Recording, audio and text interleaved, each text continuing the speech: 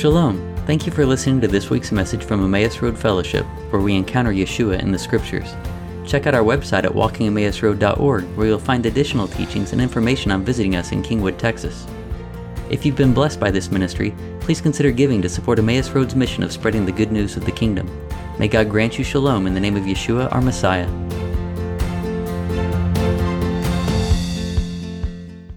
Amen. So during our worship, during one of the songs, it says, whatever lay past, whatever lay past, is that right? Whatever may pass and whatever lies before me, let me be seen, right, when the evening comes.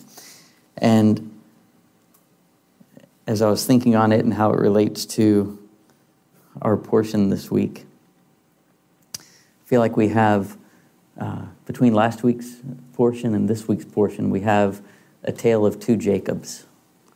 We have the first part of his life where he was obtaining the birthright and the blessing.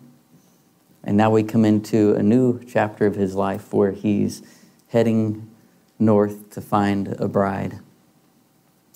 And I see within his life there's two seasons. One season of his life is passing away, and in that there's a death. But then he's going out to obtain a bride, and he's actually walking in a new identity. Now, he doesn't have a new name yet, right? The new name doesn't come until later, but he has a new identity, and I think I see that take place in his encounter at Bethel, when God appears to him, when he sees the ladder coming down. So we're going to talk about today overcoming the past and pressing on to what lies ahead. And a few verses that were standing out to me during worship. One was from Isaiah 43.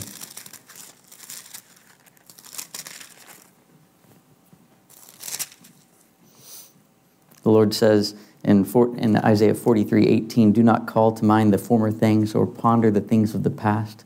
Behold, I will do something new. Now it will spring forth. Will you not be aware of it? I will even make a roadway in the wilderness and rivers in the desert." And likewise, Paul, speaking in Philippians 3,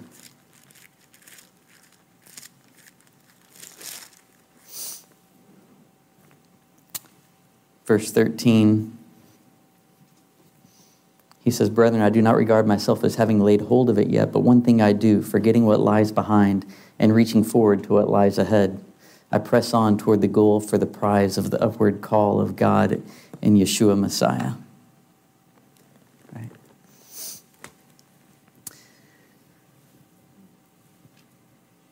And that's what this is. It's such an important theme for us, right? That God has given us everything that we need to be overcomers, to be able to walk in newness of life that he provides, that we ourselves couldn't obtain.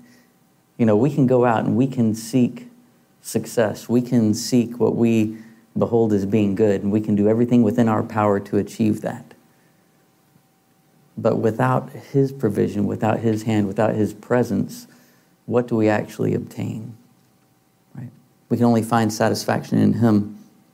And when we walk in his righteousness, and when we place our trust in him and go according to his provision, his power, his character and nature, then we can truly be fulfilled and succeed in what he's called us to do. So I see that as where Jacob is. If we do a little recap, right? So he was the one who was born second of two boys. They were twins, and he came out grasping the heel of his brother, and that's how he got his name of Jacob. And within the name of Jacob is there a connotation with deception, one who grasps the heel. And so early on in his life, he obtains the birthright from his brother, selling him a pot of beans, and then later on in his life, he deceives his father and receives the blessing that Isaac intended to give to Esau. And when Esau hears of it, he says, is he not rightly named Jacob? For he's deceived me these 2 times. So here's Jacob going out to obtain according to how he sees that he can take hold of blessings and goodness. And what does he have? When we open up this portion, he's fleeing the land that is promised to him as an inheritance. He's having to leave his father and his mother. He no longer has a brother who he can really call a brother, right? Because his brother desires to see him dead. And now he's leaving, so he's going into exile. He's lost his family, his home, his brother. Yeah.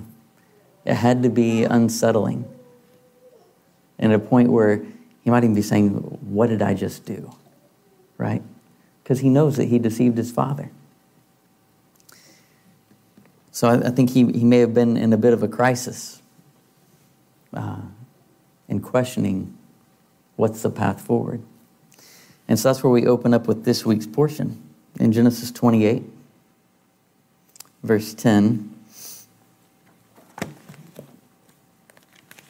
going to read through 29, verse 1. The scripture says, Jacob departed from Beersheba and went toward Haran. He encountered the place and spent the night there because the sun had set. He took from the stones of the place which he arranged around his head and lay down in that place, and he dreamt. And behold, a ladder was set earthward, and its top reached heavenward. And behold, angels of God were ascending and descending on it. And behold, the Lord was standing over him. And he said, I am the Lord, God of Abraham your father, and God of Isaac. The ground upon which you are lying, to you will I give it, and to your descendants. Your offspring shall be as the dust of the earth, and you shall spread out powerfully westward, eastward, northward, and southward. And all the families of the earth shall bless themselves by you and by your offspring. Behold, I am with you. I will guard you wherever you go, and I will return you to this soil. For I will not forsake you until I will have done what I have spoken about you. Jacob awoke from his sleep and said, Surely the Lord is present in this place, and I did not know. And he became frightened and said, How awesome is this place! This is none other than the abode of God, and this is the gate of the heavens. Jacob arose early in the morning and took the stone that he placed around his head and set it up as a pillar. And he poured oil on its top. And he named that place Bethel. However, Luz was the city's name originally. Then Jacob took a vow, saying, If God will be with me, will guard me on this way that I am going, will give me bread to eat and clothes to wear, and I'll return in peace to my father's house, and the Lord will be a God to me, then this stone which I have set up as a pillar shall become a house of God. And whatever you will give me, I shall repeatedly tithe it to you. So Jacob lifted his feet and went toward the land of the Easterners. So here he is, fleeing for his life, and he comes to the place, right? The scripture refers to it as the place, as though it's a place we should know or that Jacob knew. And according to the sages, this place was Mount Moriah, the place where Isaac had been offered many years prior. So it was a place that he would have known. He knew it as a place where everything was laid down at a time when all looked as though it were lost, but yet God brought resurrection life out of that place, right? There was a new beginning in Isaac's life when he was spared and the ram was given in his place, right? So now here's Jacob going to that very place, and he encounters God. And God tells him, I will be with you, and I will do unto you according to all that I have said. So here with this encounter, I think a transformation was taking place in Jacob. Just as each of us need an encounter with the Lord to have the transformation to take us out of despair, out of a place of feeling like all is lost, and giving a renewed hope of going forward and saying, okay, God has said that he would be with me, that he's not going to leave me or forsake me, that his promises are yes and amen, And now I can go and trust in him to give me my bread and my clothes to wear, right? So he lifted his feet and went toward the land of the Easterners with a new hope for his future. So then that takes us to, he heads up to Haran, and he comes to meet his future wife. Let's read in Genesis 29, verse 9. Okay, while he was still speaking with them, Rachel so he came up and he saw the people with their flocks by the well. And he stops. And while he was speaking with the people there, Rachel arrived with her father's flock, for she was a shepherdess. And it was when Jacob saw Rachel, daughter of Laban, his mother's brother, and the flock of Laban, his mother's brother, Jacob came forward and rolled the stone off the mouth of the well and watered the sheep of Laban, his mother's brother. Then Jacob kissed Rachel, and he raised his voice and wept. Jacob told Rachel that he was her father's relative and that he was Rebekah's son. Then she ran and told her father. And it was when Laban heard the news of Jacob, his sister's son, he ran toward him, embraced him, kissed him, and took him into his house. He recounted to Laban all these events. And then Laban said to him, "Nevertheless, you are my flesh and blood." And he stayed with him a month's time. Then Laban said to Jacob, "Just because you're my relative, should you serve me for nothing? Tell me, what are your wages?" Laban had 2 daughters. The name of the older one was Leah, and the name of the younger one was Rachel. Leah's eyes were tender, while Rachel was beautiful of form and beautiful of appearance. Jacob loved Rachel, so he said, "I will work for you 7 years for Rachel, your younger daughter." Laban said, "It is better that I give her to you than that I give her to another man. Remain with me." So Jacob worked 7 years for Rachel, and they seemed to him a few days because of his love for her. All right, so when you read the Bible, do you ask questions? You know, I like to think that I do, but oftentimes I just miss obvious questions that need to be asked. Okay? And so I had some new questions that were presented to me. Not that I saw the questions, but I read other people had observed the questions. So now I'll share those with you. Okay, so one of the things is, how does this encounter with Laban differ from the encounter that Eliezer had with Laban? Okay, because there's some similarities and there's some differences, right? Eliezer, when he was sent from Abraham to go find a wife for Isaac, you know, he went, he came to the well, he encounters Rebekah. Rebekah runs and tells her father and her brother Laban about who has come. In fact, here, let me jump over to it from Genesis 24, verse 38, I believe. Genesis 24, verse 28. The maiden ran and told her mother's household according to these events. Rebekah had a brother whose name was Laban. Laban ran to the man outside to the spring, for upon seeing the nose ring and the bracelets on his sister's hands, and upon hearing his sister Rebekah's words, saying, "Thus has the man spoken to me," he approached the man who was still standing by the camels by the spring, and he said, "Come, O blessed of the Lord, why should you stand outside when I have cleared the house and place for the camels?" Okay, so Laban ran out to him and he said, "Come, blessed of the Lord, I've made room. This is fantastic." That was to Eliezer, who had the 10 camels and the gold bracelets and stuff like that. But with Jacob, he runs out. He ran toward him. He embraced him. He kissed him, took him into his house, and he's thinking, this is good, this is great. And then he finds that Jacob has no money. And he says, "Nevertheless, you're my flesh and blood." A little different reception, right? Now, so Laban's treating Jacob differently because Jacob didn't come with any wealth. So why didn't Jacob come with any wealth? Abraham had sent Eliezer with a huge bride price. Said, "Go find a bride for Isaac. Take these camels and an abundance of wealth with you as the bride price." So why did Jacob go with nothing? Wouldn't you? Yes, it was stolen. There you go. Nice. Nicely done. So this is the thing, because you would think that surely Isaac would know that he needs to send a bride price with his son, and we know that Isaac is extremely wealthy. Because that's, the scripture talked about how when he went into, I think it was Gerar, and he built up flocks and cattle and everything, so much so that Abimelech said, get out of here. Your wealth is too great. So Isaac was incredibly rich, and now Jacob, being the one who has the birthright and the blessing, surely would have been given wealth and riches as he goes out on the same type of journey to find the bride who will be the mother of this continued seed of promise. Right? So, according to tradition, Jacob did leave with great wealth on his trip.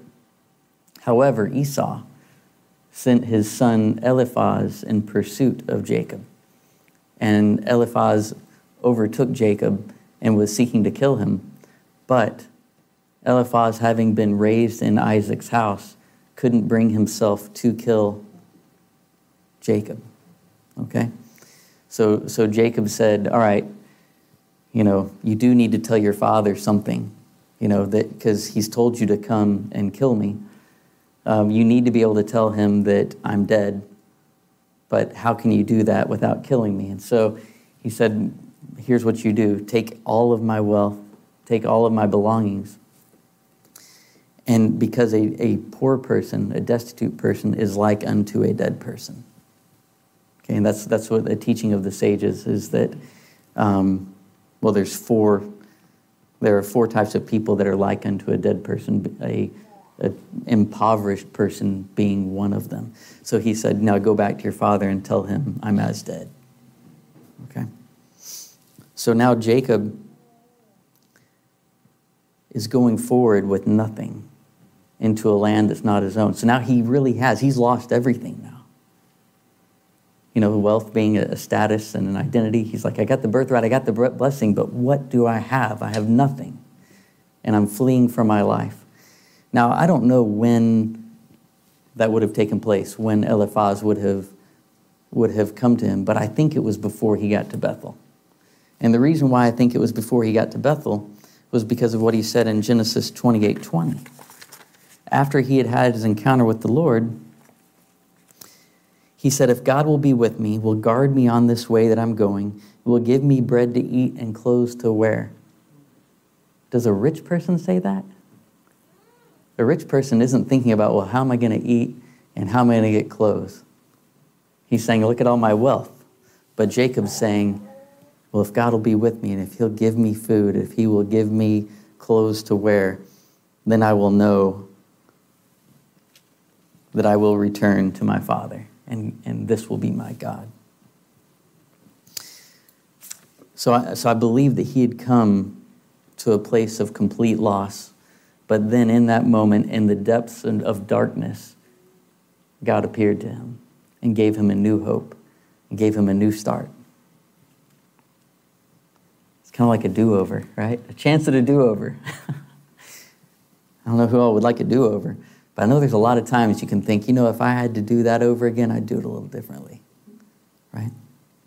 So perhaps Jacob would say, if I had the first part of my life to do over again, maybe I'd do it a little differently. And so he's turning over a new leaf now at this point. He's now heading into a new land with a renewed hope, and going into a place where he can leave the deception behind him and be willing to not look to himself as the provider or the one who's going to make the way, but looking to God who's going to make the way for him. So he comes up again, and he had come to the well, and Rachel came up, and the scripture says that he lifted his voice and he wept. Right? He raised his voice and he wept. Now, sometimes people think, he's weeping for joy because he just encountered Rachel, who will be his wife. But that's not how the sages understood this. They understood this weeping as being one of sorrow. there's a couple of reasons why the thought was that it would be of sorrow. One, an idea was that he was able to see, he had like a vision of the future and saw that Rachel would die early and he would not be buried next to her, right? But on the other side, another understanding was that he wept because he knew that he had nothing for which to purchase his bride. And so now, the story wasn't going to go like it did for Eliezer, who came and took Rebekah back immediately, right? He came and he stayed one night, got up the next morning and said, let's go. Laban and them were like, wait, stay, let Rebekah hang out for another 10 months or a year.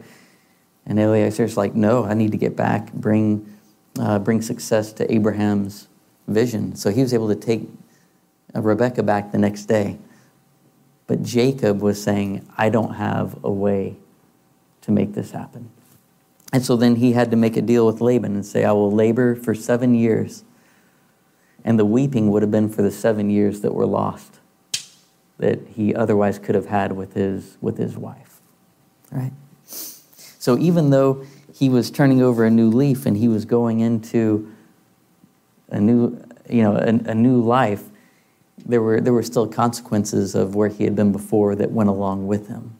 But through it all, through trusting in God and walking in righteousness, he would be able to overcome all that had beset him from before.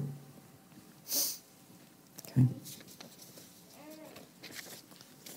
And another note that is about kind of tying this into this being a consequence of what had taken place is that the scripture also uses the same phrase about raising his voice and weeping with Esau. Right after Jacob had taken the blessing, from Esau speaking with his father in Genesis 27:38, Esau said to his father, have you but one blessing, father? Bless me too, father. And Esau raised his voice and wept. Right? So in both cases, these two men had seen an opportunity or something pass by that there was nothing in their power that they could do about. And it was remorse. And so Esau's weeping was now carrying over to Jacob as well. He was bearing the fruits of what he had sown in that degree. So now, this wasn't the only time that Jacob would face challenge because of the deception that he had carried on. If we continue on with the story of Laban and his daughters, we can read in Genesis 29, verse 20. So Jacob worked 7 years for Rachel, and they seemed to him a few days because of his love for her. Jacob said to Laban, deliver my wife, for my term is fulfilled, and I will consort with her. So Laban gathered all the people of the place and made a feast. And it was in the evening that he took Leah, his daughter, and brought her to him, and he consorted with her. And Laban gave her Zilpah, his maidservant, to Leah, his daughter. And it was in the morning that, behold, it was Leah. So he said to Laban, what is this that you have done to me? Was it not for Rachel that I worked for you? Why have you deceived me? And Laban said, such is not done in our place, to give the younger before the elder. Complete this week of this one, and we will give you the other one too, for the work which you will perform for me yet another 7 years. So Jacob did so, and he completed the week for her. And he gave him Rachel his daughter to him as a wife, and Laban gave Rachel his daughter Bilhah his maidservant to her as a maidservant. He consorted also with Rachel and loved Rachel even more than Leah, and worked for him yet another 7 years. So here, Jacob was deceived by Laban with having received the older daughter rather than the younger that he had worked for. And I don't know if you saw this, but Laban said, such is not done in our place, to give the younger before the elder. Don't you know that stung a little bit to Jacob? Because Jacob had just come from a place where he acted outside the norms to put the younger before the elder. And now he comes here and Laban says, well, we don't do it like you do. We don't put the younger before the elder. Yikes. So that had to hurt a little bit. So even after the 7 years of faithful service, Laban was still seeing Jacob according to his old nature. He was saying, you're still that deceiver. Right? But Jacob wasn't walking according to that anymore. But in Laban's eyes, that's what he perceived and that's what he expected. But Jacob works for another 7 years, and he faithfully serves a total of 14 years at this point. And he decides, okay, it's time for me to move on. I've completed my obligation. I need to go and make a life for myself. So in Genesis 30, verse 25,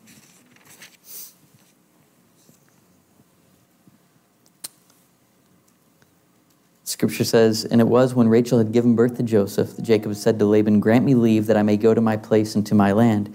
Give me my wives and my children for whom I have served you, and I will go. For you are aware of my service that I labored for you. But Laban said to him, if I have found favor in your eyes, I have learned by divination that the Lord has blessed me on account of you. And he said, specify your wage to me, and I will give it. But he said to him, you know how I served you and what your livestock were with me. For the little that you had before, or for the little you had before I came has expanded substantially, as the Lord has blessed you with my coming. And now, when will I also do something for my own house? And he said, what shall I give you? And Jacob said, do not give me anything. If you will do this thing for me, I will resume pasturing and guarding your flocks. Let me pass through your whole flock today. Remove from there every speckled or spotted lamb, every brownish lamb among the sheep, and the spotted or speckled among the goats. That will be my wage. Let my integrity testify for me in the future when it comes before you regarding my wage. Any among the goats that is not speckled or spotted, or among the sheep that is not brownish, is stolen if it's in my possession. And Laban said, agreed, if only it will be as you say. So again, right here, Laban's continuing to call Jacob's former ways before him to say, okay, I agree, if only you'll do what you say. Expecting him to be, again, a deceiver, even after 14 years. So I can only imagine that had to wear on Jacob.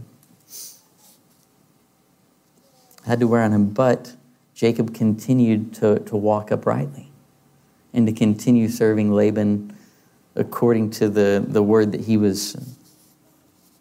had committed to.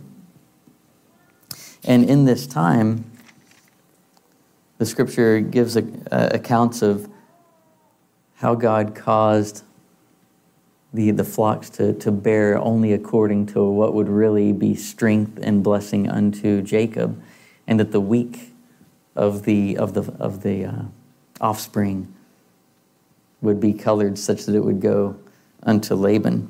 And in so doing, God greatly blessed Jacob and built up his house, built up his wealth to restore what was lost. So God supernaturally provided for Jacob, just as he had prospered Abraham and had prospered Isaac. Now he was prospering Jacob, restoring fortunes that had been lost. And then God tells Jacob that it's time to go back. Okay, in a dream, once again in a dream, God encounters Jacob. In Genesis 31, verse 10, Jacob is explaining to his wives that it's time to go back. And within it, he recounts a dream that he had from the Lord. He says, it once happened at the mating time of the flock that I raised my eyes and saw in a dream, behold, the he-goats that mounted the flock were ringed, speckled, and checkered. And an angel of God said to me in the dream, Jacob. And I said, here I am. And he said, raise your eyes, if you please, and see that all the he-goats mounting the flocks are ringed, speckled, and checkered, for I have seen all that Laban is doing to you.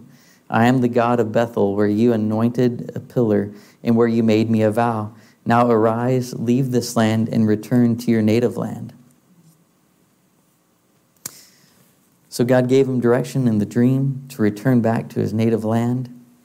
And so Jacob takes his wives with him and sneaks away in the night, because he knew that Laban's countenance toward him had changed, and that Laban recognized that although he had initially been blessed on account of Jacob, now because of his treachery toward Jacob, he had lost the wealth that he once had, and that God had transferred the wealth unto Jacob to bless him before he sent him back to the land.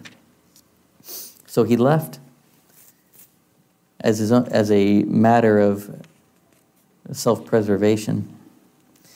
And when Laban found out, he pursued Jacob to overtake him. And when he did, so again, as he's pursuing Jacob, he gets warned in a dream not to do any harm to him. So he overtakes him. And then Jacob defends himself against accusations of theft and of wrongdoing. And Jacob really presents a case of the righteousness that he has walked in for these 20 years. In Genesis 31:36, then Jacob became angered, and he took up his grievance with Laban. And Jacob said to Laban, "What is my transgression? What is my sin that you have hotly pursued me? Though you have felt through all my goods, what have you found of all your household goods? Set it here before my kinsmen and your kinsmen, that they may decide between us two. These 20 years I have been with you. Your ewes and your female goats have not miscarried, nor have I eaten the rams of your flocks. That which was torn of beasts I did not bring to you. I bore the loss of it myself. You required it of my hand, whether stolen by day or stolen by night. Thus I was. By day the heat consumed me, and the frost by night, and my sleep fled from my eyes. These 20 years I have been in your house. I served you 14 years for your 2 daughters and 6 years for your flock, and you changed my wages 10 times. I believe in the Hebrew it says more than that. But if the God of my father, the God of Abraham, and the fear of Isaac had not been for me, surely now you would have sent me away empty-handed. God has seen my affliction and the toil of my hands, so he rendered judgment last night." So Jacob was presenting to Laban his case of how faithfully and dutifully he had served Laban, only to be so mistreated. And that God had judged in Jacob's favor over Laban. That Jacob had been rewarded for his righteousness, for his truthfulness in all of his dealings. And that God was a shield for him in the midst of his enemies. Those who sought to defraud him, plunder him, perhaps even kill him, right, as Laban pursued him. But God protected him and upheld his promise that he would guard over him wherever he was to go. And our portion ends with Laban and Jacob making a covenant not to pursue one another or to do each other harm. And Jacob's now on the brink of returning back to the land that he was promised to receive for him and his descendants. So within all of this, again, kind of circling back to what we started out talking about, I really do believe that encounter that Jacob had with God was pivotal in preparing him and equipping him for what he was heading towards, to give him that renewed hope. At this point in time, again, he didn't have a new name, but he was a new creation. He had a new attitude, a renewed mind, one that was set on the Lord and on his will, and saying, okay, I'm going to go, I'm going to let you be my provider. He just said, I'm placing myself wholly in your hands. And so when I look at that, I see the connections between what we have through Yeshua. Just as Jacob, again, was in his lowest spot, without hope, without anything that his hands could do for himself, God reaches down, bridges the gap, and lifts him up on his feet. Because you know how we read that about how Jacob lifted his feet and he headed out? And in that, I hear hope. And that's the newness of when God speaks to us, when he breathes upon us his life. And he says, I know what you've done, but I don't condemn you. Just as Yeshua encountered the woman in John 8 who had been accused of adultery and was brought before him. And no one stood to accuse her after they realized they'd all been disqualified. Yeshua asked, where are your accusers? And she says, there are none. So he says, neither do I condemn you. Now go and sin no more. Right? The key there was to go and sin no more. It was leave behind your old life. Turn from your old life and walk in the newness of life that comes with this renewal that only God can bring.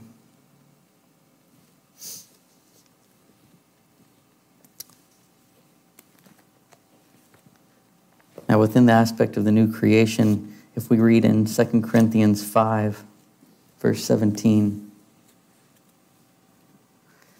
the scripture says, therefore, if anyone is in Messiah, he is a new creature. The old things passed away. Behold, new things have come. Now all these things are from God, who reconciled us to himself through Messiah and gave us the ministry of reconciliation, namely that God was in Messiah, reconciling the world to himself, not counting their trespasses against them. And he has committed to us the word of reconciliation. So again, that which we couldn't do, the Lord accomplished through Messiah to bring us to him, to give us the word of reconciliation. I do want to jump over to Ephesians 4, verse 22. Just as Jacob left behind his old way of deceit, we leave behind the nature that we walked in, right? And take hold of what God has laid before us in his righteousness. Ephesians 4:22 says, in reference to your former manner of life, you lay aside the old self, which is being corrupted in accordance with the lusts of deceit, and that you be renewed in the spirit of your mind, and put on the new self, which in the likeness of God has been created in righteousness and holiness of the truth. Therefore, laying aside falsehood, speak truth, each one of you, with his neighbor, for we are members of one another. Be angry and yet do not sin. Do not let the sun go down on your anger, and do not give the devil an opportunity. He who steals must steal no longer, but rather he must labor, performing with his own hands what is good, so that he will have something to share with one who has need. Let no unwholesome word proceed from your mouth, but only such a word as is good for edification according to the need of the moment, so that it will give grace to those who hear. And do not grieve the Holy Spirit of God, by whom you were sealed for the day of redemption. Let all bitterness and wrath and anger and clamor and slander be put away from you, along with all malice. Be kind to one another, tender-hearted, forgiving each other, just as God and Messiah has also forgiven you. Within this passage, there's a recognition of a new self, right? And a new identity that we walk in. And within that, there has to be a setting aside what lays behind and a looking forward to what lays ahead. Part of that has to be a forgiveness of ourselves. Part of it has to be a forgiveness of ourselves, but then also too here, there has to be a forgiveness with our neighbor. It has to really go both ways. Knowing, and within that aspect, for this aspect of forgiveness, there has to be a belief that there can be a difference on the other side. It's a belief in God's ability to change you, and it's a belief in God's ability to change others. Right? And the task sometimes seems great from both perspectives, right? But the thing is, just as God told Jacob that he was with him, he said, I'm with you. He says the same thing to us. I'm with you. I will be with you. I will bring forth what I have said regarding you, the hope and the future, goodness and blessing. And in Philippians 4, kind of rounding it all out, the scripture says, My God will supply all your needs according to his riches and glory in Messiah Yeshua. And now to our God and Father be the glory forever and ever. Amen. Amen. Did anybody have anything that you wanted to share? So I have not heard of the Midrash before that was explaining Esau's son that came before Jacob to try to kill him. But it really does add things up, just definitely thematically, and also looking at like the honor and shame perspective. And then also from the matter of the heart, faith requires a great deal of surrender and sacrifice. And to notice that he would have had all of that wealth, but then finally have surrendered it to kind of have like a death happen. So then he could become the man that was worthy of the mantle of Israel, you know? That was a connection you helped me make, and awesome. I mean, fantastic. Thank you. Oh, praise God. Yeah. That's pretty much it. Yeah, amen. Yeah, it's another picture of resurrection life, right? The past few weeks we talked about how nothing's too difficult for God, and he can bring forth life even from the dead, right? And so Jacob was dead in a matter of speaking. Yeah, in a meaningful way. Yeah, he'd lost everything. But yet God said, I'm with you, and I will still do according to what I've said. Praise God.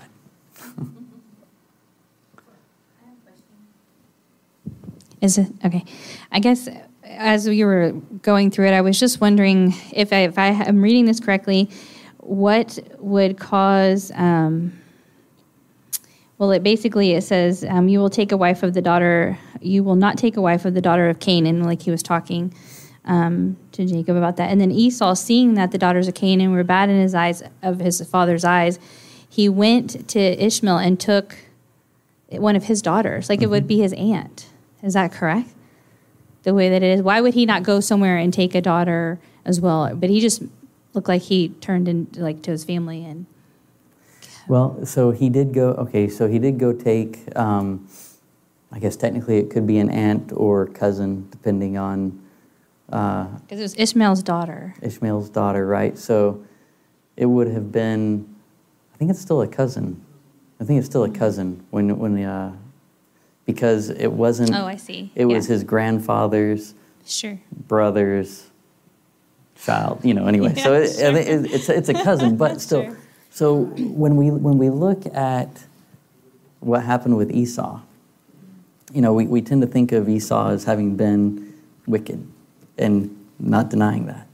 But in the case of having the blessing taken out from under him, the scripture doesn't talk about how wicked he was in that moment. It talks about how he wept and cried out to his father and was like, "Do you not have a blessing for me?" And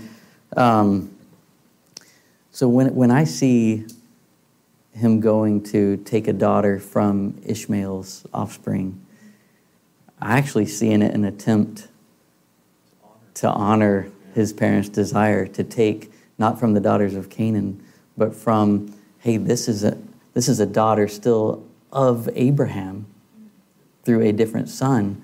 And so I see it as he was trying to make amends. So I don't know. Does that answer your question? Yeah, or helpful? I totally see it. It was like a compassionate moment. Like he heard his father's, and so he did something that would potentially bring honor to his dad. But I just was wondering why maybe Jacob went to, where did he go? Padan Aram. Uh-huh. So Isaac told Jacob to go back to Haran to get a bride. Well, let's see. So at the end of last week's portion, hang on one second, let me get over there to it. At the end of last week's portion in Genesis 28, Isaac summoned Jacob, blessed him, instructed him, and said to him, "Do not take a wife from the Canaanite women. Arise, go to Padan Aram, to the house of Bethuel, your mother's father, and take a wife from there, from the daughters of Laban, your mother's brother." Okay, so God instructed Jacob to go and take a bride from Laban's children. And Was that what you were saying? I said that Esau went the opposite of what Abraham had told. I'm sorry, of what Isaac had told Jacob to do, which would have been a dishonor rather than honoring. It could be taken as dishonor too. But he didn't take a Canaanite. He didn't take a Canaanite woman. He specifically stayed away from the Canaanites because he saw they were abhorrent. And so we could look at it as, okay, well, Esau said, okay, well, you don't like that? Well, how about this? Or, which actually, it would have been easier to say, well, let me take more Canaanite wives. Because then explicitly he'd say, do you hate this? Well, I don't know. There is a verse in Hebrews 12:16, which, we look at Esau as a wicked man who was after, the material things. But 2,000 years ago, whoever wrote Hebrews also had the same perspective. It says, I see that no one is sexually immoral or is godless like Esau, who for a single meal sold his inheritance, right, as the oldest son. And it said that his whipping was that he wept without finding a way to repent. Like, he wanted the blessing really bad, but he didn't want it to change his ways. So just quoting that verse, this is the Hebrews more. It's not just commentary. It's like 2,000 years ago. They believed Esau was wicked too. Oh, yeah. I'm not disputing that Esau was wicked.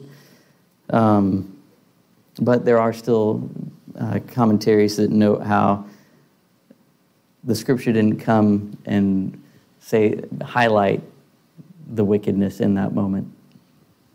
So I have two things real fast. One is from what you were talking about faith earlier, about, a second chance, and that we have to believe in ourselves. Because so many times when we have doubts and stuff like that, that we can't be, rectified. We can't come through it. And that's kind of that false fallacy that sits there. So we have to have faith in that, yes, God is big enough to change everything and that we are able to establish. So, and I think it's also that faith in the neighbor. I really enjoyed that part as well, too, because I think once it's our goal and our job also to just to also pray for our neighbors and to love them as well, too. And as we see God work through them and stuff like that, how much more does that faith in us and strengthen us that God is rectifying us and changing us and doing that. So I think those are some really cool things that we just have to, again, just meditate on and think about that, too. It empowers. Oh, no, you wanted to go? Keep going. Yeah, my other question was just this, is that I was just, and this is we didn't get into this and stuff like that, but I know the matriarchs, of course, is Sarah, Rebecca, Leah, and Rachel. But I also was just noticing that, the maidservants also gave birth to a lot of the sons of Israel as well, too. Mm-hmm. And the question is, why aren't they a part of the actual matriarch process even to? Does that make sense? Because I think that's an important factor right there. Because if you have Dan, Gad, all these individuals that have play roles within the actual embodiment, it just expands that house. And I just don't know why they're not also part of the matriarch. That's it. Yeah, I don't know probably the proper answer, but in one aspect, when you remember when Rachel gave her maidservant to Jacob, she said, "Take her, and she will bear for me." Right? Said, "I will have a child upon my knee." So it was regarded as though their offspring were unto their mistress. Now, granted, they still did. 4 of the offspring came through the maidservants, right? 2 on each side, but I believe it was because their children were attributed to their mistress. I just wanted to reiterate what you were saying. I feel like the Spirit was laying it heavy on my heart. I really love how you're putting overarching themes with each week. Like last week, the prayer, and this week, how you began with, we can be overcomers of the past, and we can press on for the future. And I just wanted to, I felt like it's been a theme in my life, so I don't know if that's more what I'm feeling or if someone really needs to hear that you can overcome the past. And in particular, the scripture you gave us, Isaiah 43:18 and 19, it said, the end was so impactful to me. It said, remember not the former things, nor consider the things of old. Behold, I am doing a new thing. Now it springs forth. Do you not perceive it? I will make way in the wilderness and rivers in the desert. I mean, it's pretty miraculous. Like, our God can make way in the wilderness and rivers in the desert, and he can do it pretty easily, and he can help you overcome whatever you have in the past. And so I just invite you, we get to hear Chris's testimony a lot because you get to speak a lot, which is so awesome. And Franklins have such amazing testimony, but I know there's a lot of testimony in this room, and I just want to put the invitation to have a culture of sharing testimony, because like you said, it encourages, like even when you pray for others, it's encouraging to hear the testimony of others, big or small. So please share that, like if you do have testimony. And if anyone needs prayer today, I want to invite you to just ask for prayer. I'd be happy to pray for you. Anyone in this room would be happy to pray for you. So I want to send that invitation to you. Amen. Yeah. All right, so connection time. Also, I appreciate that. I will be coming forth with a testimony at the end of this. And also, I have a friend that is in dire need of prayer. You mentioned that the place, that phrase in Hebrew is makom, is the place that he had his dream at was apparently Mount Moriah, which, just to kind of put things together, is one of the mountains that Jerusalem rests on, which is really great. You have Zion, and you have Moriah, and then you have the Mount of Olives behind it. Mm-hmm. So that actually kind of blew my mind, because I didn't know that. But I do know those mountains. So just kind of, small world. That being said, to now say that, yes, to see Jacob as an overcomer and to know that each of us are overcomers in the Spirit, I was walking out, overcoming my own fear and being able to surrender that. This will tie into the prayer request. A good friend of mine has recently been incredibly depressed and has finally come to contemplating very serious suicide. So it was last week that he thankfully told me that he was right there making the decision. And I was not sure what to do. I did not know how to feel. I immediately just kind of freaked out and went immediately into fear. And I said, there's no way I can do this. I can't help him. I don't know what to say. I'm his friend, but I'm worried I might say the wrong thing, and, it could compel the opposite. And I kept saying, I can't, until I can't clicked, because I can't. None of us can. I wasn't going to be able to do a single thing for him until I just surrendered that fear and said, for whatever reason, I'm the one that has been put in this place. I'm going to answer the call, and I know that you can help me. Amen. I can vacate the vessel, I'm going to decrease. You're going to increase tenfold. It's going to work out. He chose life, and that was a fantastic thing. Hallelujah. If you guys could just, pray for him like he's your son. He's in a vulnerable place, but I know that in times like this is where we discover that Lord's provision is all we've ever needed. So that's all I'm asking, and that's what I've been praying for. So, amen. Yeah. Yeah, thank you for sharing that. And it's so true. It's like, God will give us the words. His words are life, right? Oh, and it's sure. like our words, maybe not, but his words spoken through us, yeah, those are life. Praise God. So let's say a quick prayer. So Lord, we give you thanks and praise for your goodness. We thank you, Lord, that you encountered Jericho. Lord, I thank you that it is your desire to reach down and to meet each and every person, Lord, wherever they are in their life, wherever, whatever challenge they face, whatever darkness seems too great or mountain too big. Lord, I thank you for bringing Chris into the right point, or for even spurring Jericho to call Chris, Lord, and that you would give Chris the words of life and trust in you, Lord, that you would provide.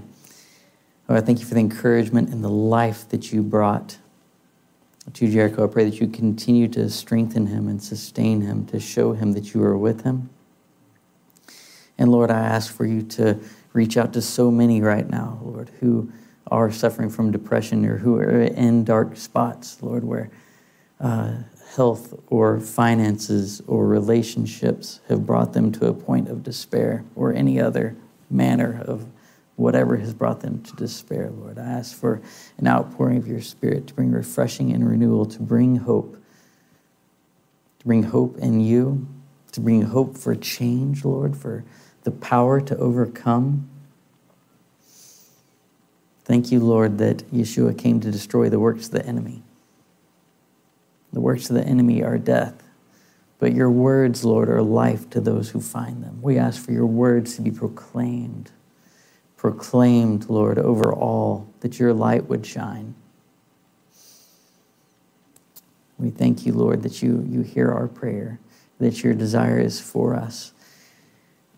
And Lord, I ask that you would encounter each person in this place and on the live stream, and those who aren't with us, Lord, that you would meet them in wherever they are right now, Lord, to speak your life and truth to them. Pray that you would guide and direct us on the week ahead, Lord, that we would be attentive, listening to your voice, that we would seek to know you, to hear you, and to go according to your righteousness, Lord, forgetting what lie in the past and just pressing on toward what you have laid out before us. We give you glory and thanks in the name of Yeshua. Amen. Thank you for joining us. If you enjoyed this message, please consider sharing it with a friend or family member, and help us out by giving a review on iTunes or other podcast platform. Check out our website at walkingemmausroad.org for additional teachings and information about visiting Emmaus Road in Kingwood, Texas.